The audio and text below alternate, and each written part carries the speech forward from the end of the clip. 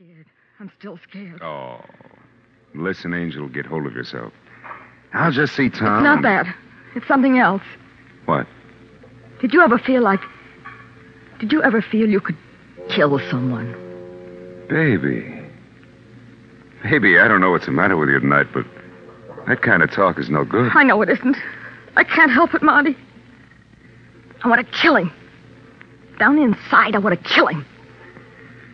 It's not just you and me. It's everything that's happened during the past year. All the secrecy, the whisperings. The way that awful Sam Romano watches me whenever I'm aboard. But Romano's a gambler. All gamblers are suspicious. But it's more than that.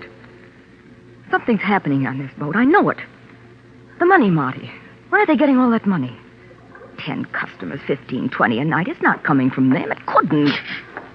Wait a minute. Oh. Senor Kruger? Oh, yes? What do you want? Senor Torp. He would like to see you in his office now. Oh? I'll be right with you. Thank you, senor. I would not delay if I were you. It is rather urgent. I'll be back in 10 minutes. Wait for me here, darling. Be careful, Marty.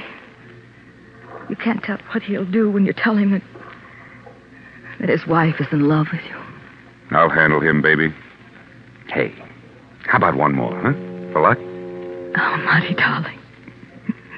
No. Yeah, I'll be back in 10 minutes, Angel. And from here on out, we've got a lifetime together.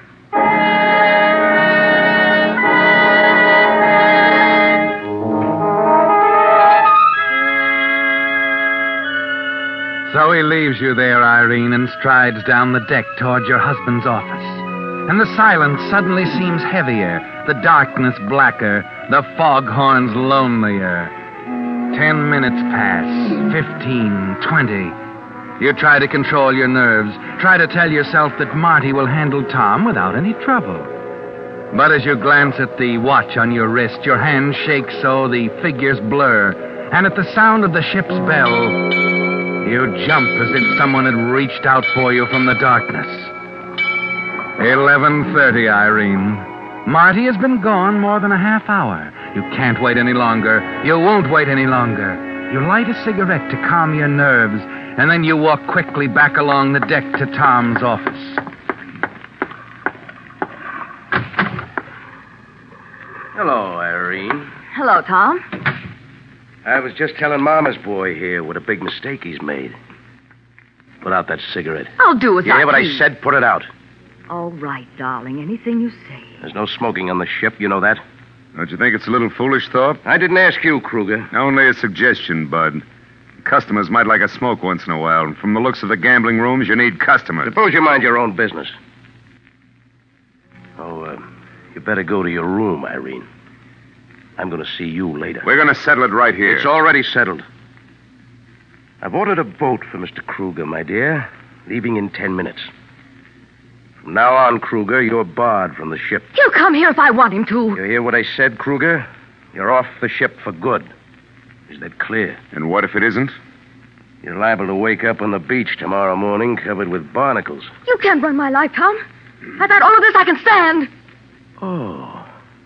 So you want to switch onto another track, huh? Well, you won't, baby. You're on this one till the end of the line. Maybe I've got something to say about that. You better go, Marty. All right. But you're coming with me. She's not going anywhere. Come on, Irene. You hear what I said? Sure. But I just don't agree, that's all. You know, I don't like you, Kruger. I'm afraid I'm going to have to mush you up. Marty! That wasn't smart, Thorpe, wasn't it? No. Irene, listen to me. No, don't do it. Irene!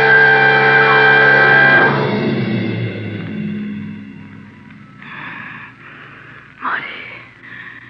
Oh, Marty. Irene, the paper knife. You... Look at him, Marty. Yeah. I don't know if he... He's dead. Yes. He's dead. I'm free now. Oh, wait a minute. We've got to think. I'm free. We've got to get him out of here. I'm free. Irene, free. snap out of it. He's gone. I'm free. Irene. Oh. Get hold of yourself. You know what you've done? His boys know he's in here. How do we explain? I'm sorry, Marty. It happened so quickly, Never mind that.